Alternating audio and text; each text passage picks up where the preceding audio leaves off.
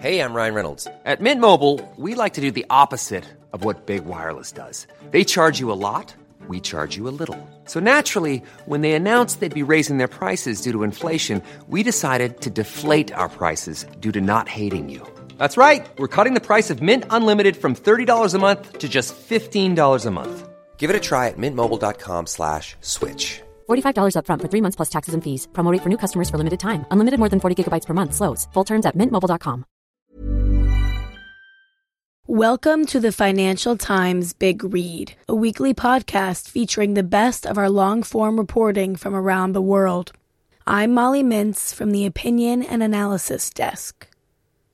Mexican presidential candidate Andrés Manuel López Obrador, an admirer of Fidel Castro, has a political style that is characterized by his tropical roots, combative spirit, and almost divine sense of calling.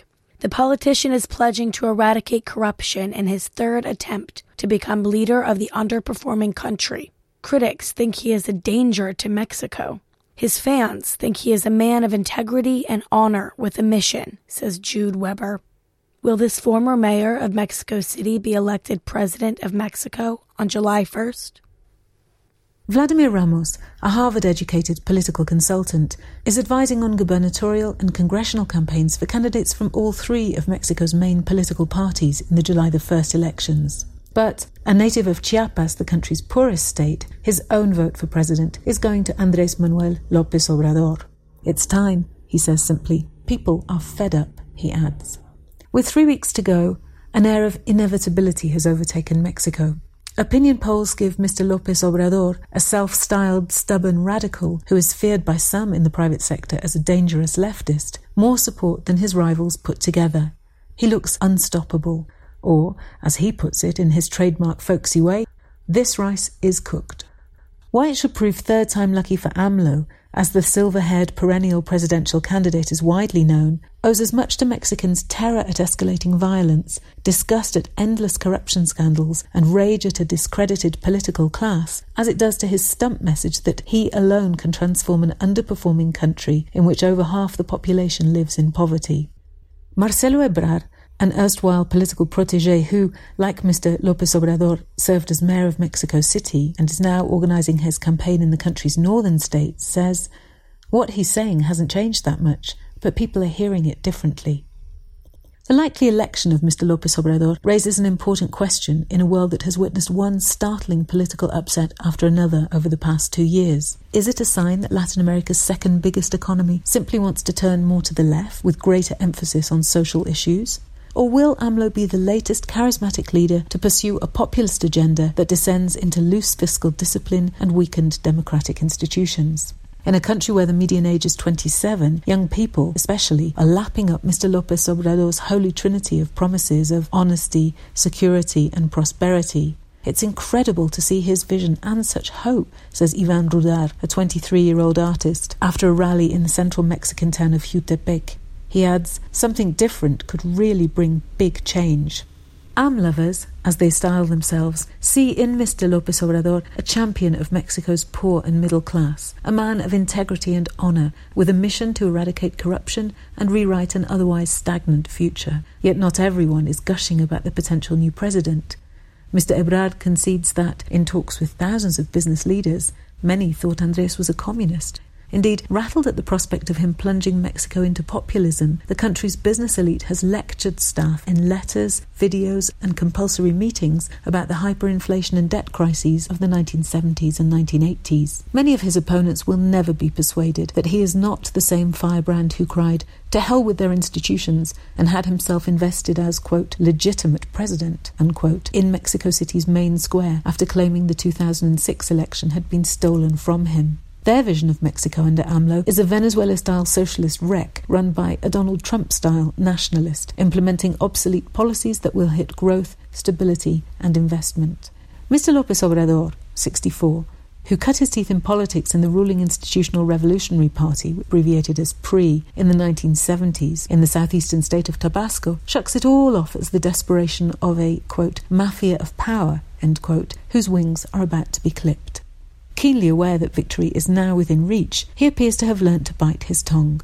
love and peace, he intones beatifically at rallies and opponents instead of shooting from the lip with self-sabotaging outbursts. It is part of a mellower, less dogmatic image of a leader willing to welcome former foes, forget past transgressions, extend a hand to the private sector and drop the reform-bashing rhetoric. His poll numbers have been swelled by voters disgruntled at both his rivals, Ricardo Anaya, who is leading a right-left coalition, and José Antonio Meade, the ruling PRI candidate. The latest poll of polls by Oraculus MX, a specialist electoral website, gives him 49%, although polls show that nearly 30% of voters have yet to decide how, or even whether, to vote on July the 1st. Both Mr. Anaya and Mr. Meade champion the technocratic, market-friendly approach that has dominated Mexico since the mid-1980s, but has failed to deliver the promised growth while violence has skyrocketed. Their poll numbers have fallen in recent weeks, while Mr. López Obrador has extended his lead, even as many question how much he has changed as a politician. Alejandro Stuhlman at Emperor, a consultancy, says, deep inside, he's the same López Obrador. He adds, he might not be as bad as some people think, but we're not sure. Three things are central to Mr. López Obrador's political style: his tropical roots, his combative spirit, and his almost divine sense of calling. José Agustín Ortiz Pinchetti, who served in the candidate's cabinet for part of his 5-year tenure from 2000 to 2005 as Mexico City mayor, has written a new biography of him. He paints a picture of a political animal who grew up in Tabasco just as the state was enjoying an oil boom and the national economy was expanding by 6% a year in what came to be dubbed the Mexican miracle of rapid urbanization and industrialization that would last until the 1970s. He likens AMLO to a fighting cockerel and quotes him as admitting that he has always struggled to reconcile passion with reason. AMLO said, "First off, I'm a Tabasco native, and that's my weak spot." He added, "I'm a high-risk politician." Mr. López Obrador exploits his provincial roots with a homely, slow-speaking style peppered with regional colloquialisms that paints Mexico's problems in black and white terms. Talking about his policy platform, he told the crowd in Jutepec, "No one should be worried if I use the word radical. I use radical in the sense of coming from root, because I want to uproot corruption and injustice." He went on, "In their desperation, the mafia says that what I am proposing is populism. If cutting top salaries and increasing wages at the bottom is populism, sign me up." Nonetheless, he makes no secret of his admiration for the late Cuban revolutionary Fidel Castro. He named the youngest of his 4 sons, Jesus Ernesto, as a tribute to Ernesto Che Guevara. He's a friend of UK Labour leader Jeremy Corbyn and regularly promises a peaceful revolution to transform Mexico. Mr. López Obrador, a baseball fanatic and history buff, grew up the eldest of 7 children in Tepetitan, a small town where his parents ran a shop. After studying political science in Mexico City, he returned to Tabasco, the site of Mexico's most brutal anti-clerical purges and the setting for Graham Greene's The Power and the Glory.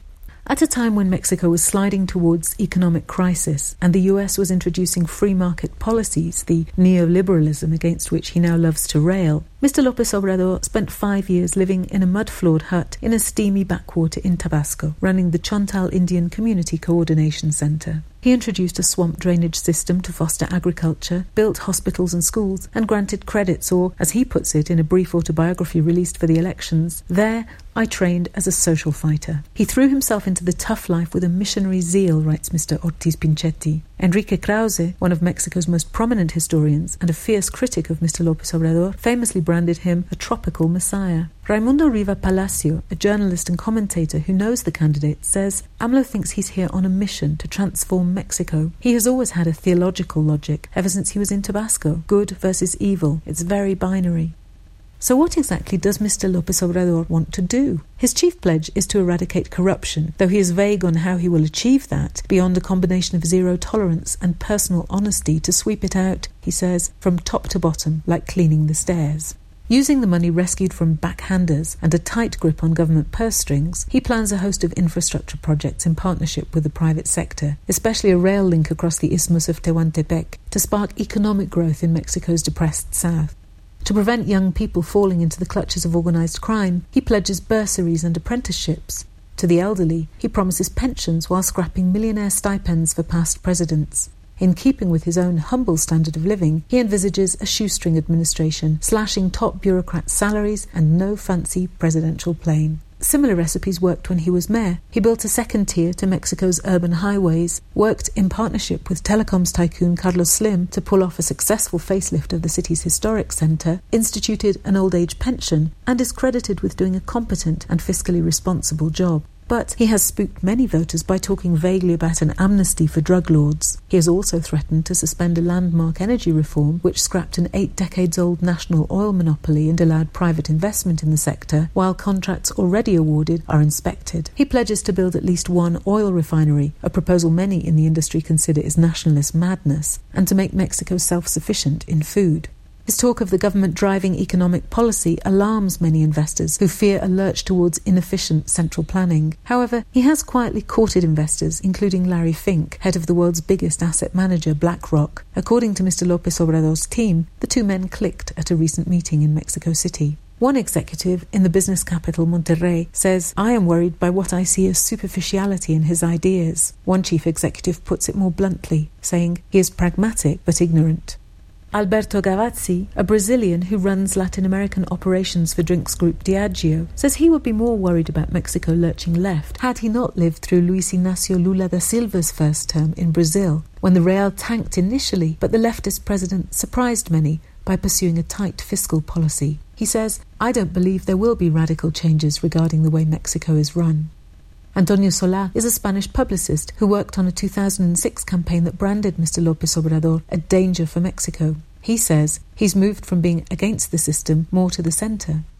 Gustavo de Hoyos, head of the Coparmex Business Confederation, says he is, quote, "worried about the contradictions, but we have gradually seen some, still timid, steps in the right direction," end quote. Critics fear that an autocratic leader, imbued with a divine sense of power, as AMLO is perceived by many, might be tempted to undermine Mexican institutions or change the constitution to stay in power. But Mr. López Obrador insists he will not, saying, "I have my feet on the ground." Winning on July the 1st would be the easy part. Delivering on voters' high hopes will be more challenging. Mexico feels on the cusp of something very different, potentially the biggest shift in its economic model since the early 1980s. As Carlos Ursúa, his pick for finance minister, puts it, expectations are just so big at the moment. We're going to have to get a lot done as fast as possible. Thanks for listening to the FT Big Read. We're rethinking our podcast strategy at the FT, and we'd love to hear your views. Please tell us what you like and don't like about our shows by following the link in the episode description, or go to ft.com/podcast feedback and enter our prize draw. This episode is produced by Molly Mintz. Planning for your next trip?